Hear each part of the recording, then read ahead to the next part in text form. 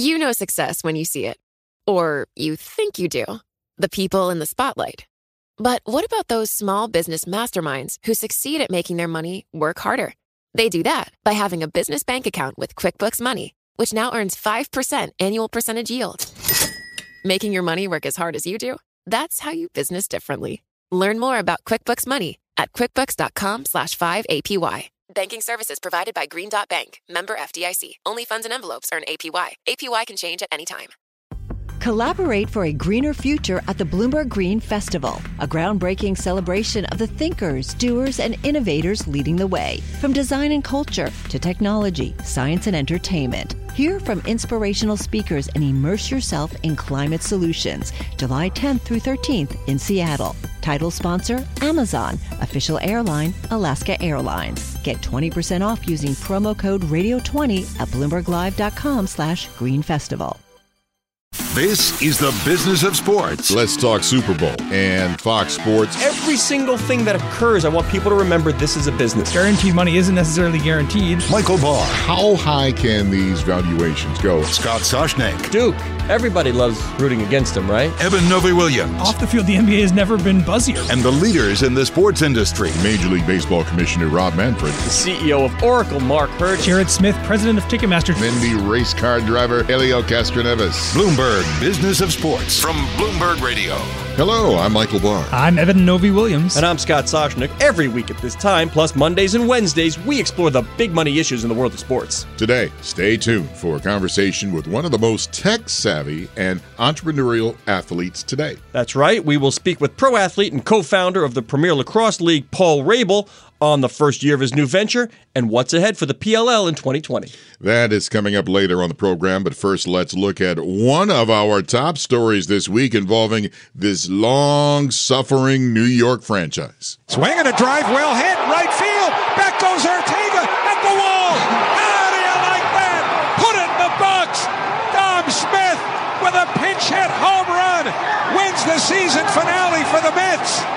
That may have been how the season ended for the Mets, but overall, it was a disappointing year for the team, which found itself out of the postseason once again.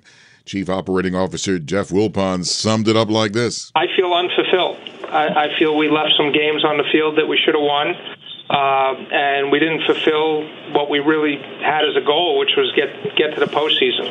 Well, now let's look at their quest for a playoff berth. It could be happening under new ownership. Scott, you broke this story this week. A Bloomberg Sports Scott Soshnick exclusive. The New York Mets in talks to sell 80% of the team to billionaire Steve Cohen. Huddle up around the set, everyone, because Uncle Scotty's about to lay some knowledge. Yeah, well, before I even lay some knowledge on this one, Bar, I want to say how much I enjoy Howie Rose on the radio calls. The TV Mets get so much attention. Gary Cohen, Ron Darling, Keith Hernandez, like the best booth in baseball. How great is Howie Rose? Yes. I love listening I agree with you. to Howie Rose. But now on to the business of the day.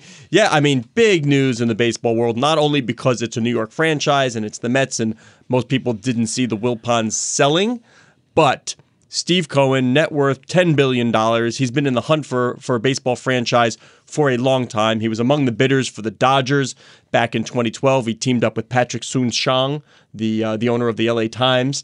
On that bid, of course, the team ultimately went to the group of Guggenheim executives and Magic Johnson and Stan Kasten for about $2.15 billion. This is a big price tag, $2.6 billion, a record for a baseball team. The question now is, what happens, Eben, between, okay, we have this deal, we have this guy waiting in the wings, he's going to have a majority control of the team, whether it's 51% or 80%, that's the sky. It doesn't matter. If you got control, you've got control, but when will the changes be seen on the field and in the front office? Yeah, so, I mean, as you reported, it's going to take 5 years from what it sounds like, the way the deal is structured right now as they're negotiating. You know, Jeff Wilpon, who is Fred Wilpon's son, will be the chief operating officer of the team at least for the next 5 years. I think, yeah, the big question, if you're a Mets fan, you know, the Wilpons over the past decade, you know, involved with Madoff, lost some money, struggled to finance or I think pay for salaries in the way that a lot of Mets fans or New York baseball fans were expecting. So I think the big question that they have is, does Steve Cohen, who's worth $10 billion, does him taking over the reins of this team mean that we're going to be spending more commensurately with, our big rivals, the Yankees? And does that mean that the team on the field will improve? Now, Cohen surely has his detractors, but there are those who think that he'll really shine in this role. And here's what Leo Hendry, chairman and CEO of Trine Acquisition, had to say about it. Steve Cohen will do a stunning job with the Mets.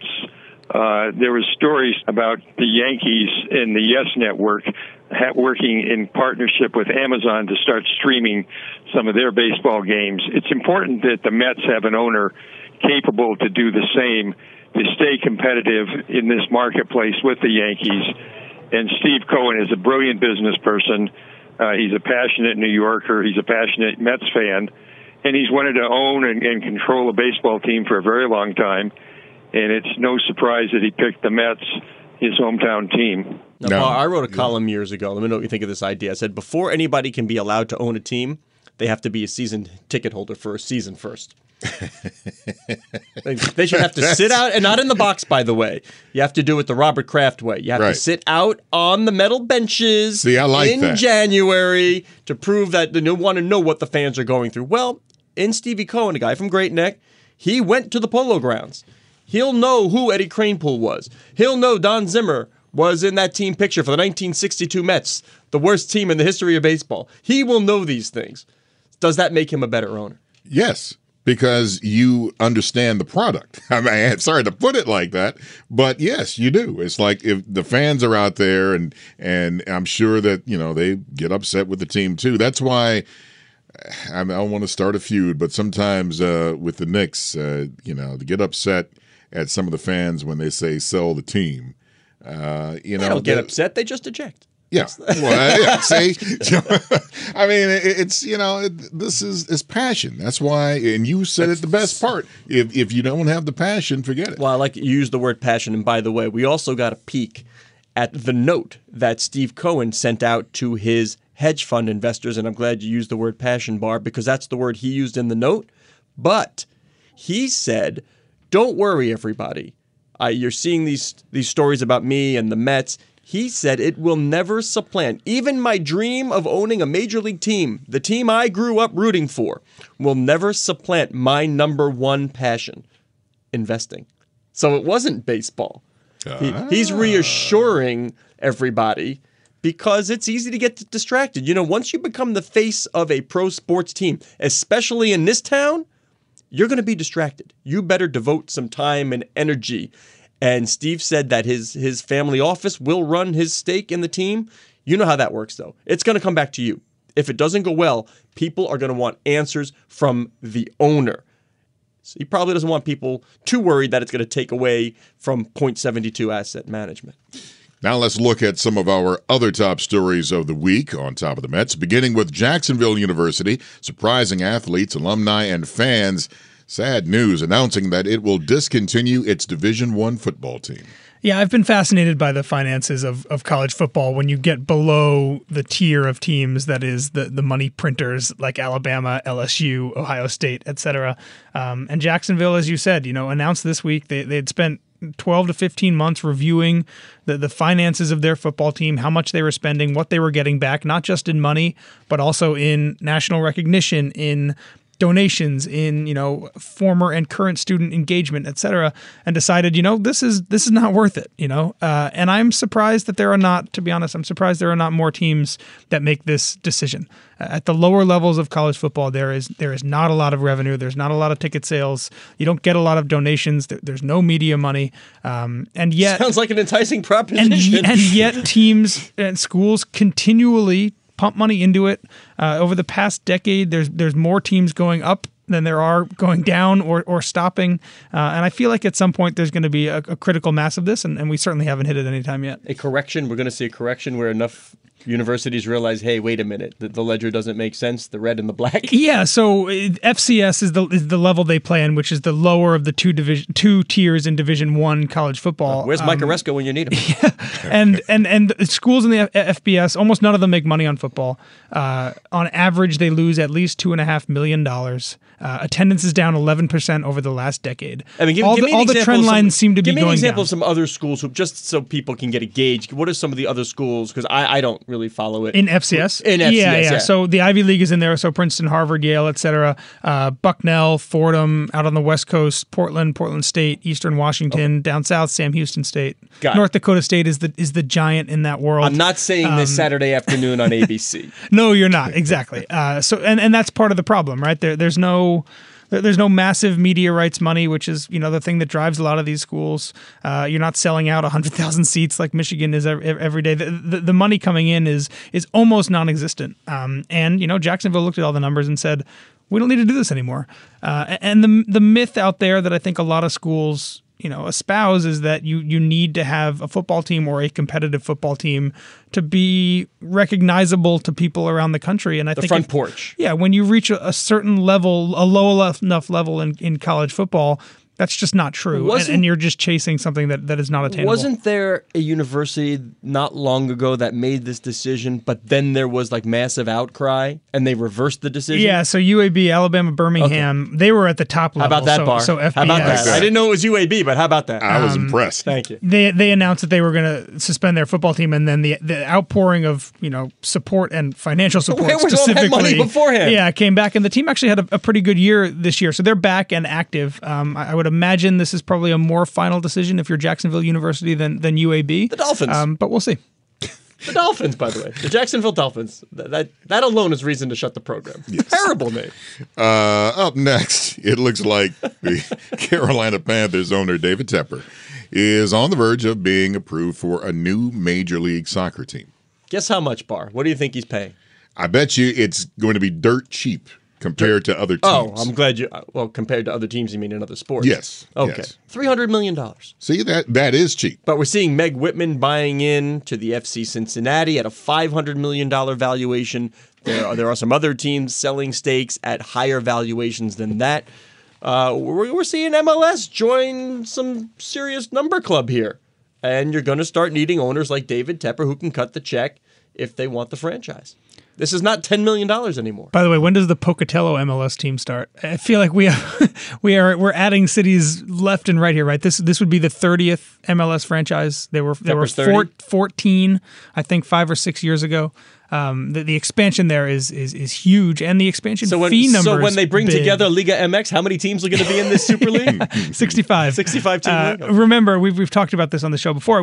Back in 2007, when Toronto joined the league, $10 million was the expansion fee. I just want to say Giovinco. LAFC was $110 million, which felt massive at the time then as well. Certainly a lot of buzz around MLS and valuations. By the way, when you're driving sort of along the Lakeshore Drive there in Toronto, notice how I said it properly, Toronto, not Toronto, Toronto. You're right. It's a beautiful stadium. It's a beautiful stadium that they have. It reminds me of the stadium in Philadelphia along the water under the bridge. I mean, these are nice assets. Yeah, Tepper, for those who don't remember, owner of the Carolina Panthers, paid $2.2 billion, an NFL record for that franchise about a year and a half ago. Just sold his stake in the Steelers, as we talked about a couple weeks ago as well. I would imagine there may be more in his sports portfolio coming in the future. Right, in the off time, Christian McCaffrey can play a little midfield. You know what? People would watch. Oh man. Anyway, finally. And this is on the racing circuit. NASCAR is signed. It's all you, Bar. This one is all you got to explain this one to us and everybody. Evan and I are shutting off the microphones. You got this one, buddy. They got some big sponsors to be in the premier partners, as they're calling it. Busch Beer, Coca-Cola, Geico, Xfinity. It's what's seen as a big change in NASCAR's traditional sponsorship model. Now, people are going to say in NASCAR, well, what's the big deal? Coca-Cola has been a sponsor in NASCAR for years. 400 or 500? It's it depends. If you do the July race, it's the 400. Okay. And Bush bought naming rights to two brothers, right? That's right. Yeah. Terrible, Very good. Terrible. Wow. I saw where you were going with that, man. I think he actually thought you were serious. That's the extent of my NASCAR knowledge. But here's what's different. Those four sponsors are now part of it's going to be called the NASCAR Cup Series. And those four partners are going to be what's involved. But is this indicative that they're having trouble getting sort of the overarching naming rights sponsor? Like Monster Energy was there for a couple of years. Sprint Cup is gone. Sprint Cup is gone. Nextel. Don't make me go back to Winston Cup. I mean, I'll do it if you make me. I'm proud of you, Thank Ben. you very Thank much. you very much. But that's when the whole thing started. Right. Back with Winston. So we're saying instead of selling one Monster Cup Series naming rights partner, so instead of the Monster Energy Cup, NASCAR may be getting more money or maybe more palatable for sponsors to instead buy a premium thing that is probably a little less expensive, but there's four of them. Exactly. And that might no make up the exclusivity. difference. Yeah. Okay. Now here's where it gets sticky. Let's say, for instance, all right. This is where the rubber meets the road? This is where the rubber meets the road. Coca-Cola now is going to be one of the premier partners. And I'm a driver for Pepsi. Now, we've been through this mess before where literally it's like, hey, you see the drivers, they're drinking a Coke. This would be like or Martin they're drinking a Truex Pepsi. smoking Marlboro. Exactly. In the Winston Cup. Exactly. Got it. Exactly. So there's some sticky points that's going to happen. I like the way you're putting that together. But they changed the model. And by the way, Busch Beer, they returned as the official partners in NASCAR last year because they had been out for a while. So welcome back, Busch. Hi, I'm Ron Kraszewski, Chairman and CEO of Stifel. Financial advisors. If you're not growing your practice, you're losing market share. Stifel is a growing entrepreneurial, advisor-centric firm built for successful advisors like you. Imagine having the resources of the largest wirehouses and the support of the boutique shops, but none of the bureaucracy to get in the way of you serving your clients. At Stifel, it's your business, your book, your clients. I always tell the advisors we're recruiting, I want you to come to Stifel and double or triple your business. Most of them laugh and shake their heads, but I'm serious. Don't take it from me. Take it from Stifel's #1 finish in J.D. Power's 2023 U.S. Financial Advisor Satisfaction Study. So, there's a reason why 148 financial advisors joined Stifel last year. Come join us and find out why Stifel is the firm where success meets success. Visit www.choosestifel.com. Stifel Nicholas and Company Incorporated, member SIPC and NYSE. You know success when you see it. Or you think you do. The people in the spotlight. Athletes, actors, artists. But what about the people behind the scenes? You know, the ones who make it all happen. The lighting engineers, the sideline photographers, the caterers. They're small business masterminds. And if there's one thing they have in common, it's making their money work harder. That's why they have a business bank account with QuickBooks Money, where they are now earning a generous 5% annual percentage yield. Yes, 5% APY. Making your money work as hard as you do? That's how you business differently. Learn more about QuickBooks Money at quickbooks.com/5APY. Banking services provided by Green Dot Bank, member FDIC. Only funds and envelopes earn APY. APY can change at any time. Collaborate for a greener future at the Bloomberg Green Festival, a groundbreaking celebration of the thinkers, doers, and innovators leading the way. From design and culture to technology, science, and entertainment. Hear from inspirational speakers and immerse yourself in climate solutions. July 10th through 13th in Seattle. Title sponsor, Amazon. Official airline, Alaska Airlines. Get 20% off using promo code Radio20 at BloombergLive.com/Green Festival. Now let's get to this week's interview with friend of the show, Paul Rabel. He is a pro lacrosse athlete and entrepreneur who founded the Premier Lacrosse League, which just finished up its first season. He also plays in the league for the Atlas Lacrosse Club, which did not make the playoffs. Yeah, got to get my dig. Got to get my dig. He's a former first overall draft pick in Major League Lacrosse, where he played for teams in Boston and New York, and he is also a former recipient of multiple MVP and Offensive Player of the Year awards. Paul, thanks for coming back on Bloomberg Business of Sports. It's wonderful to be back. You missed the snow, so it's nice. I missed you guys. Oh, that's a good segue. There's a bit nostalgic here because we broke the news over a year ago here, through Bloomberg. Yeah, that's right. Well, but the big news now is you're vegan. Yes, and I'm on and I'm on TikTok. I actually just posted this morning. All right.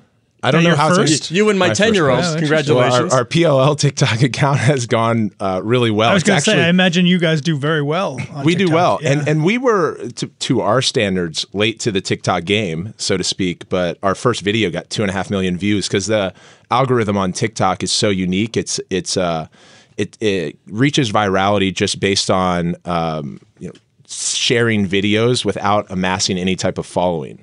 So Instagram, Twitter, Facebook, you have your cap based on your audience size, and TikTok just shares based off of their own algorithm that they create based on interests and likes. And that first video that we pushed went viral, and now it's our second largest platform behind Instagram. So everybody knows these sports leagues are pushing content on social. Yeah. That's great.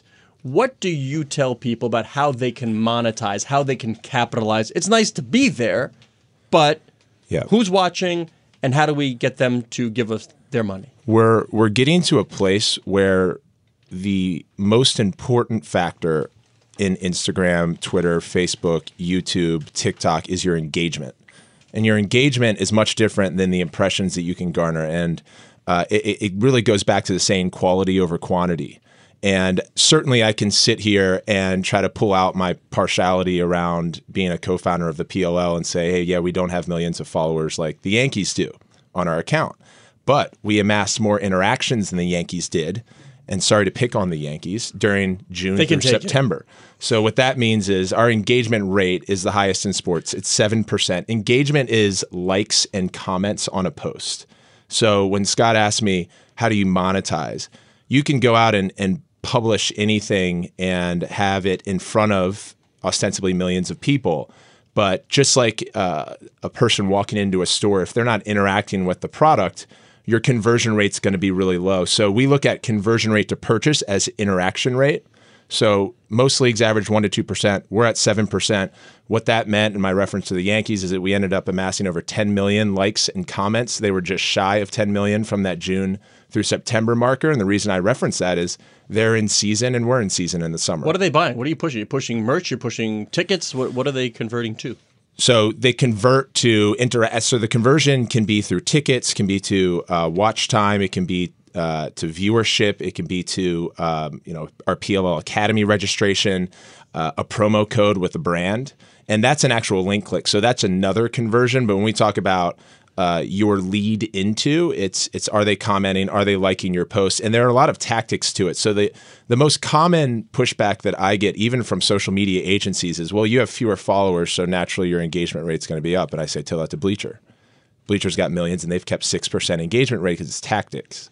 So asking questions in your copy, having your athletes comment, and when someone hops into a comment section, especially a verified athlete, they're going to get a bunch of engagements underneath them. So it's actually being thoughtful with the way that you publish your content. It's also, the ability to have good, regardless of how you're framing it, it's having good content, right? One of the things you guys did, which I think was pretty awesome this year, miking up players live during games. Totally. And I followed PLL, and I apologize. I'm not sure I can tell you which team won the championship this year. That's okay. You follow us. I remember it wasn't his team. I remember you guys trying to figure out Scott Rogers about like 6 months ago.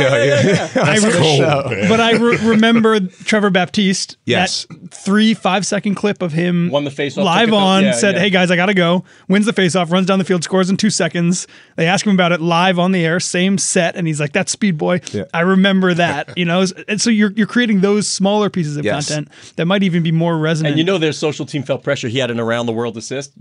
Keep putting that one out there. Our social team gets I remember that play also. I'll say though, Evan, I appreciate you saying that. So the Whipsnakes won, but you go into a larger point of which we've built this tour-based model, kind of understanding the stickiness of social media as the predominantly used media platform with billions of daily actives across all of them, but sports fans on a 4 times rate basis follow players over teams.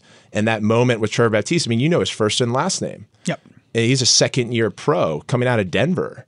But he had this really awesome moment. We captured it on the broadcast. We used that audio technology where we had a conversation between our talent in the booth and Brendan Burke and Ryan Boyle with Trevor Baptiste on the field. It was one of those perfect storms. He scored a goal, looked right into camera. I didn't know how he had that wherewithal to do so, but we think about social in concert with our players as well.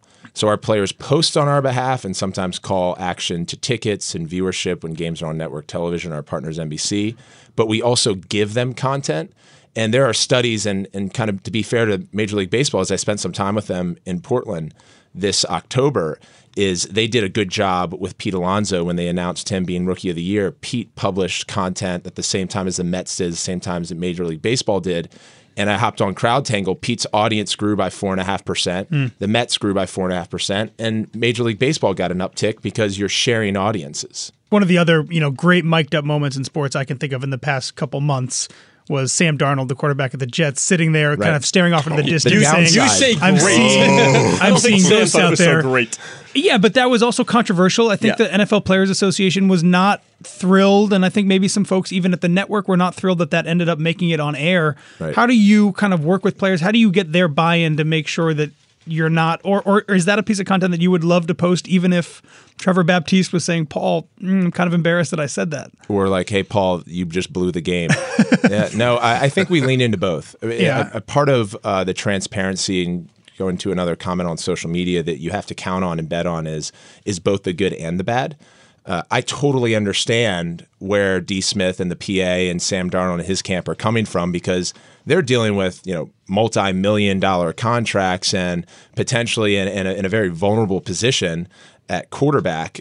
You say something wrong that can be used against you in future negotiations, but at the same time, sports are about entertainment and distribution and authenticity. And he was in that moment. He felt like saying so that. Authentic. It was a lopsided game. And it was great. And so if you're able to zoom out and pull the person out of it, it was a great moment and a top two per what you said. But we train our athletes, so we have conversations with them. But we also let them know. And Sam probably knew, and others know too when they're mic'd up. I think Russell Wilson had a bit that went viral this past weekend where, he was a consummate leader on field and so good. He kind of reminded me of Cory Booker where he's just such a great speaker. You're like, is this guy reading off the teleprompter? But there's, you capture good moments, you capture bad moments. You got to have both. We're speaking with the co-founder of the Premier Lacrosse League, Paul Rabel. 1 year ago, you debuted the whole thing. Mm-hmm. Where do you see it going a year from now? Yeah, so we were really humbled to be here when we made our announcement, and we had 6 lacrosse clubs then. It was a mouthful because we had to explain essentially recreating the professional sports model, team sports model, and we went tour-based. So we were sitting here talking about how all 6 of our clubs over the course of a 10 regular season game schedule, All-Star break, and playoffs, travel to one location each weekend. They each play a game. And they win or lose, and they have their win-loss record take them through to the playoffs and potentially a championship. So it's a different way of thinking about sports. Luckily, as we've grown and through our partnerships with NBC and a lot of our corporate partners, we've been able to convey that message, and we've built fandom based on teams with no city affiliation. So much that we've decided, and we announced at the end of the season that we were going to expand to a 7th lacrosse club. And then the question is, well, how do you manage an odd number of teams? So what we found was interesting in the tour-based model is that we all had league buys. So that's how we manage the buy system. So with a 7th club, we'll have natural buys now. So we'll still have 3 games every weekend. There will be 2 weekends this year as we've bumped it from 14 total weekends to 15. There will be 2 weekends where we're going to pilot all 7 clubs in market, and there will be 4 games. So 2 teams will play twice. So we're going to understand if there's product market fit for 4 games over a weekend, and that'll determine this tour-based future. If we want to go to 8, and potentially is that too many games? Are you able to sell more tickets? So there's a lot of learning. So when I think about the future of the PLL, we're on to something, and we've spent a lot of time with other sports leagues commissioners and other nascent stage sports leagues and understanding the tour-based model and the future of consumption around millennials and Gen Zs, particularly around social, but we're also seeing even an uptick in viewership on television. The NBA may not agree with that, but television is still the most prominent source of live game feed and production. I think Adam would probably agree that television is still the predominant delivery. He would 100%. He calls it the Holy Grail, and we do as well. But so the future for us, as we've told before, it could lead to a place where this league turns into a city franchise-based model, or the tour model could progress and we could host multiple games in different markets each weekend. And I think we're learning as we go. We're communicating transparently with our audience, with you guys, and certainly our investors are excited about the prospect of either. This is where we find out if Colin Neville listens to the show, because we name him and then say, Colin, you better let us know that you listen to the show. Rain Group, one of the investors, Joe Ty, owner of the Brooklyn Nets, correct, one of the investors. What's their response? And we're talking about the Premier Lacrosse League, the PLL. What has been their response? Because obviously nobody expects profitability in 1 year in a new league. Right. What does the path look like, and what do your investors say? Yeah, so we built our business in a true single entity form, and we raised venture capital. And when you have venture capital come to the table, they certainly are making a bet because they believe in the business model, they believe in the pro forma, and they believe the long-term returns.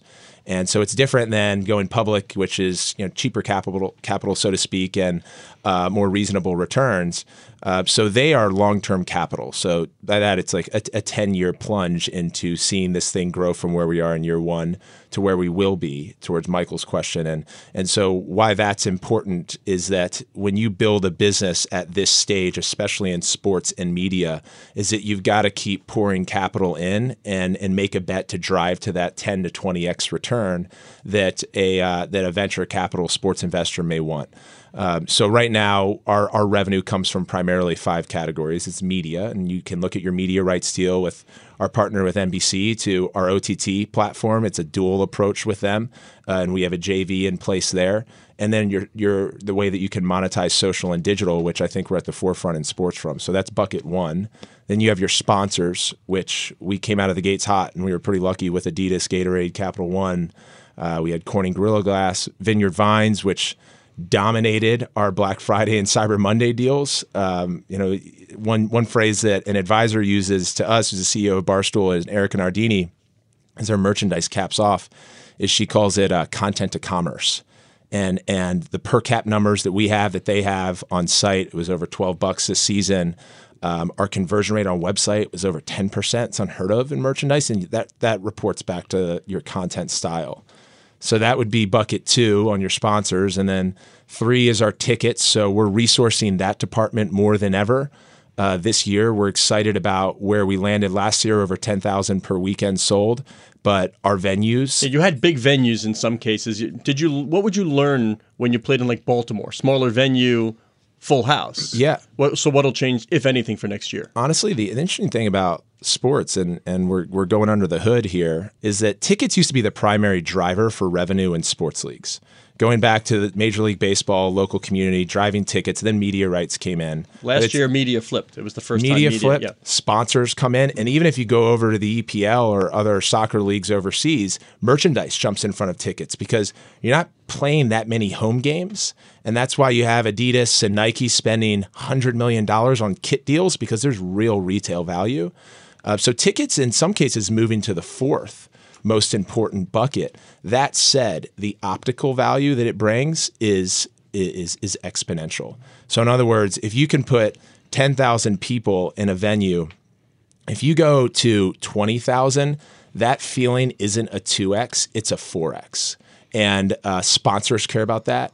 Fans care about that. And as a result, your media rights will care about that. So we would argue that now, learning that the experience of an MLS venue was fantastic for us, and we're going to be at more than half of them in year 2 because you have that premium experience. And our NPS score was a 72, and that's critical. The fans are getting a premium experience. Explain what for someone who might not know what that stands for. So it's a net promoter score. Yeah.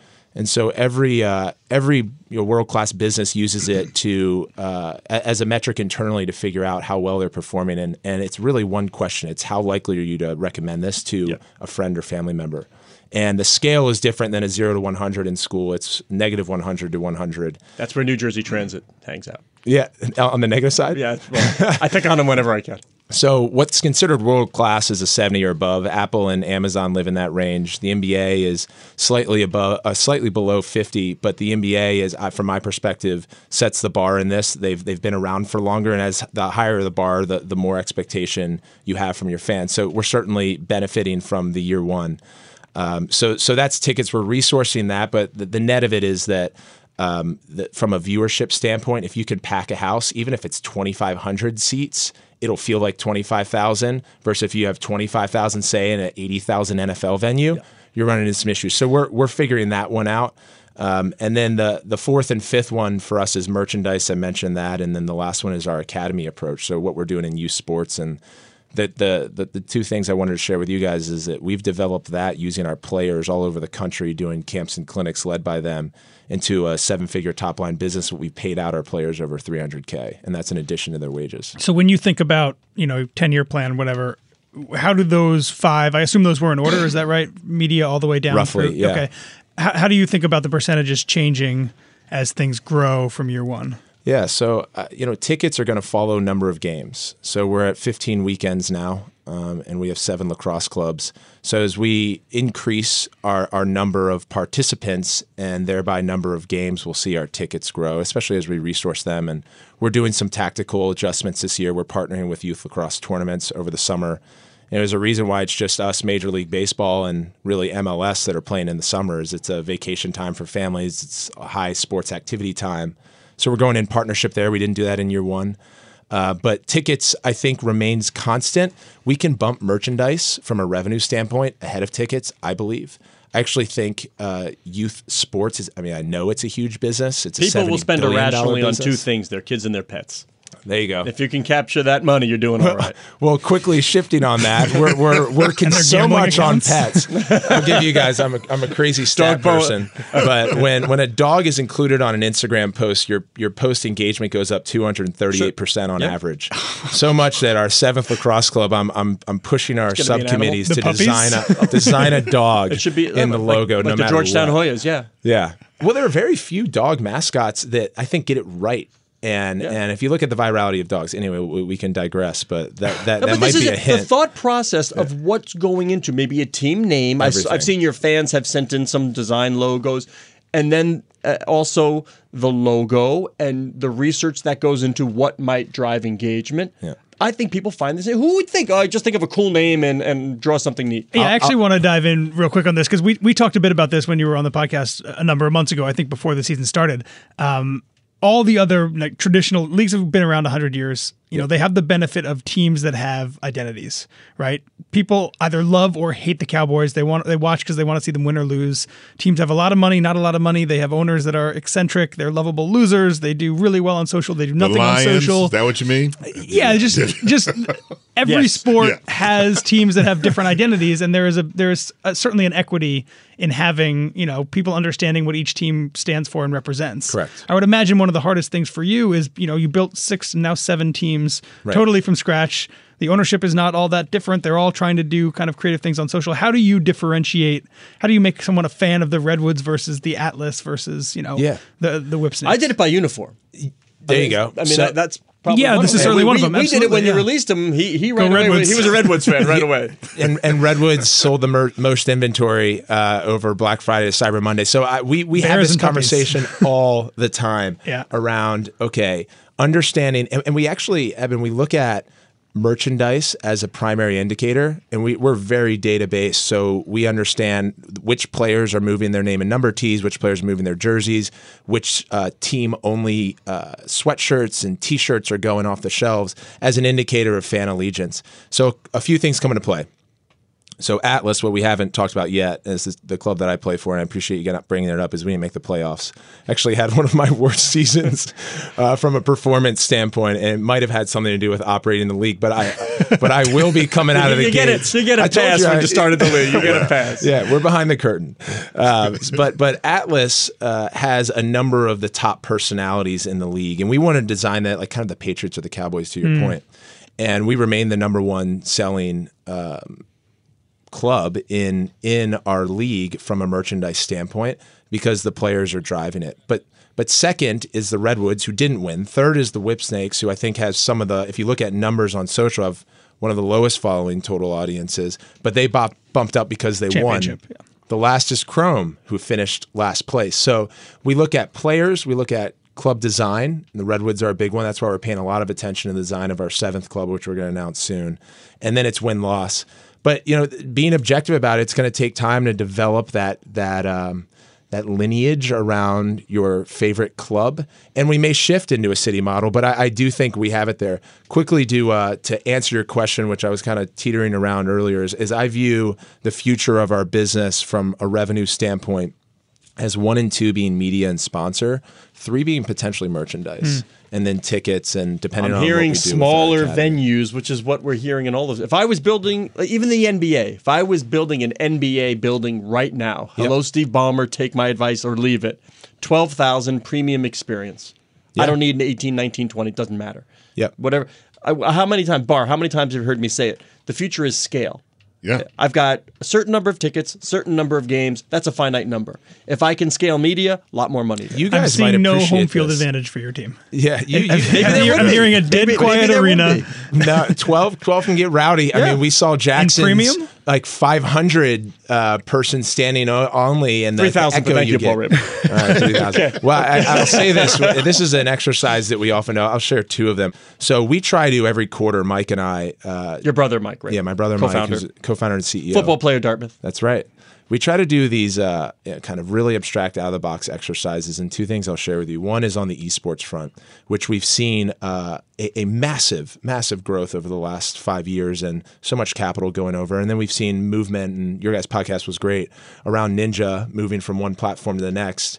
The analogy that I was thinking about was Howard Stern going from terrestrial to Sirius and bringing subscribers with him who are willing to pay. We look at that in like Mike Francesa and Chris Russo. Exactly. They sort of, Mike threw some shade at Chris the other day about, well, we haven't heard a lot from him.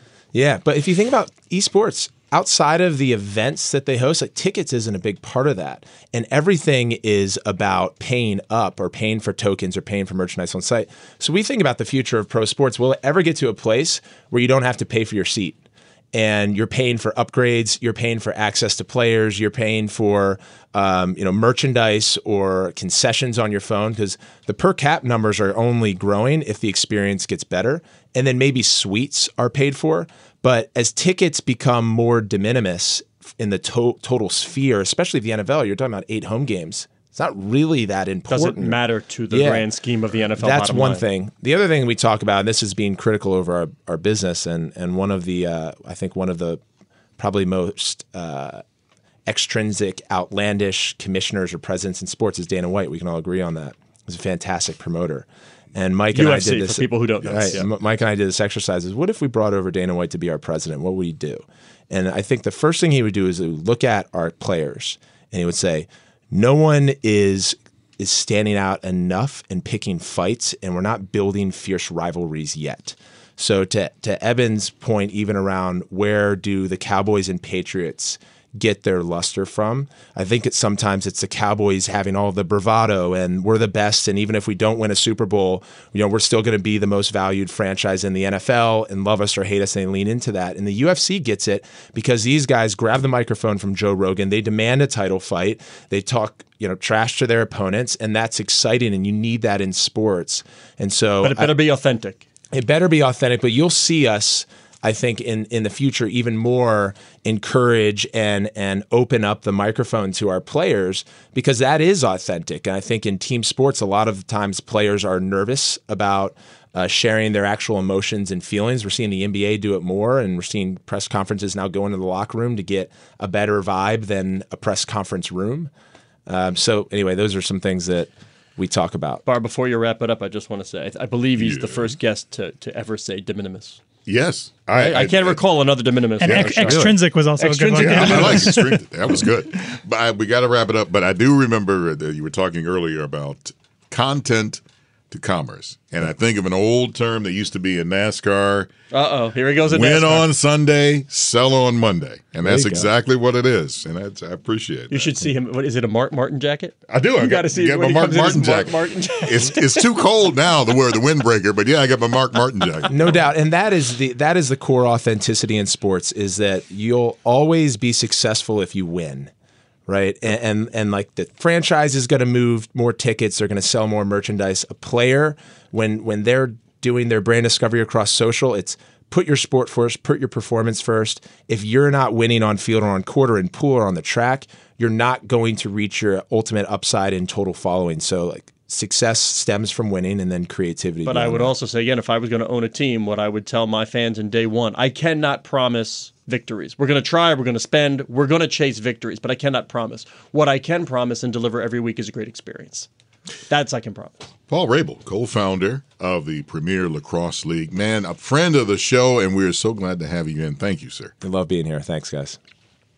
Something that caught me with Mr. Paul Rabel's visit here is something, folks, I want to share with you that did not make the shows when the mics were off, and we were talking afterwards. And he was talking about how it's tough for a startup to begin. And we were talking about the AAF and how it's hard for a startup to begin. And he really didn't want his league to be compared with the AAF because people will get the wrong impression. Yeah, well, I'm just struck always with Paul by how much data they dig into. Nothing is done arbitrarily. These are well thought out decisions based on analytics, based on data, based on real stuff. It's not, well, I got a feeling. He'll know, as he told us, which athlete in the league gets the most impressions, gets the most likes, gets the most retweets, follows, like the whole thing. Which athletes are driving engagement? Then how do you utilize that athlete to not only buoy the league, but also the fellow athletes? It really is an impressive model that you can be sure other sports leagues are taking notice of. To that point, he mentioned briefly in there that statistic. I don't have the number in front of me, but how much better social media posts do when there's a pet involved, specifically a puppy. And he said that in the context of talking about this seventh team that is yet to be named that they're adding, and how you may see that team named after a dog because it does better on social media. That's a great example. We saw there was an NBA owner recently that named the Bobcats after himself, right? Just hearing the way that Paul is thinking about something as simple or maybe as innocuous as what are we going to name this new team, and thinking about it through the lens of social engagement and new media. I think that's a really interesting look. That would have been Bob Johnson, by the way. Bob Johnson and the Bobcats. My goal is to be the number one pick. That's something I've been dreaming of since a kid. It feels better to be number one than number 5. I wear the number because of Mike. We have a chance to go for 3 in a row. Good numbers at a good time. When I first started wearing that number, I was just happy and proud. Bloomberg Business of Sports, the number of the week. Time now for the number of the week. You have one. Yes, I do. Right, the number is 3.5, and I couldn't believe it when I saw it. 3.5. Is it 1/2? Is it 0.5? Simone Biles' foot size. What? What? Where did you come up? What? I don't. She probably has tiny feet. What? She probably does. I don't even know where. No, I don't even know that's what not it. But it does involve steps. Oh, I was close. You were in the right place there. The amount of steps it takes Giannis Antetokounmpo to get from one free throw line to dunking. How many steps? Now you know what? You're close. That's not it, but you're close. How many steps LeBron James took in that video the other day where he traveled halfway around the court and there was no whistle? I couldn't believe it. I'm looking at this, and it's like he's taking. There. You guys got there. That was good. He takes 3. Apparently, he got distracted. I guess something was happening at the under the basket between 2 players, and I guess he said it was he had a brain freeze and forgot the dribble.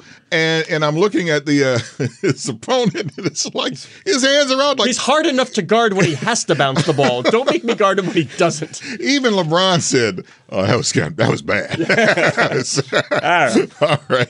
Thank you, folks. You've been listening to the Bloomberg Business of Sports. We are here each and every week at the same time, plus online wherever you get your podcast. You can catch those Mondays, Wednesdays, and Thursdays. I'm Michael Barr on Twitter at Big Bar Sports. I'm Scott Soshnick at Soshnick. And I'm Evan Novi-Williams. You can follow me at Novi_Williams. Thanks for joining us. Please tune in next week. We're speaking with Zion Armstrong. He's head of Adidas's U.S. business. You're listening to Bloomberg Business of Sports from Bloomberg Radio around the world.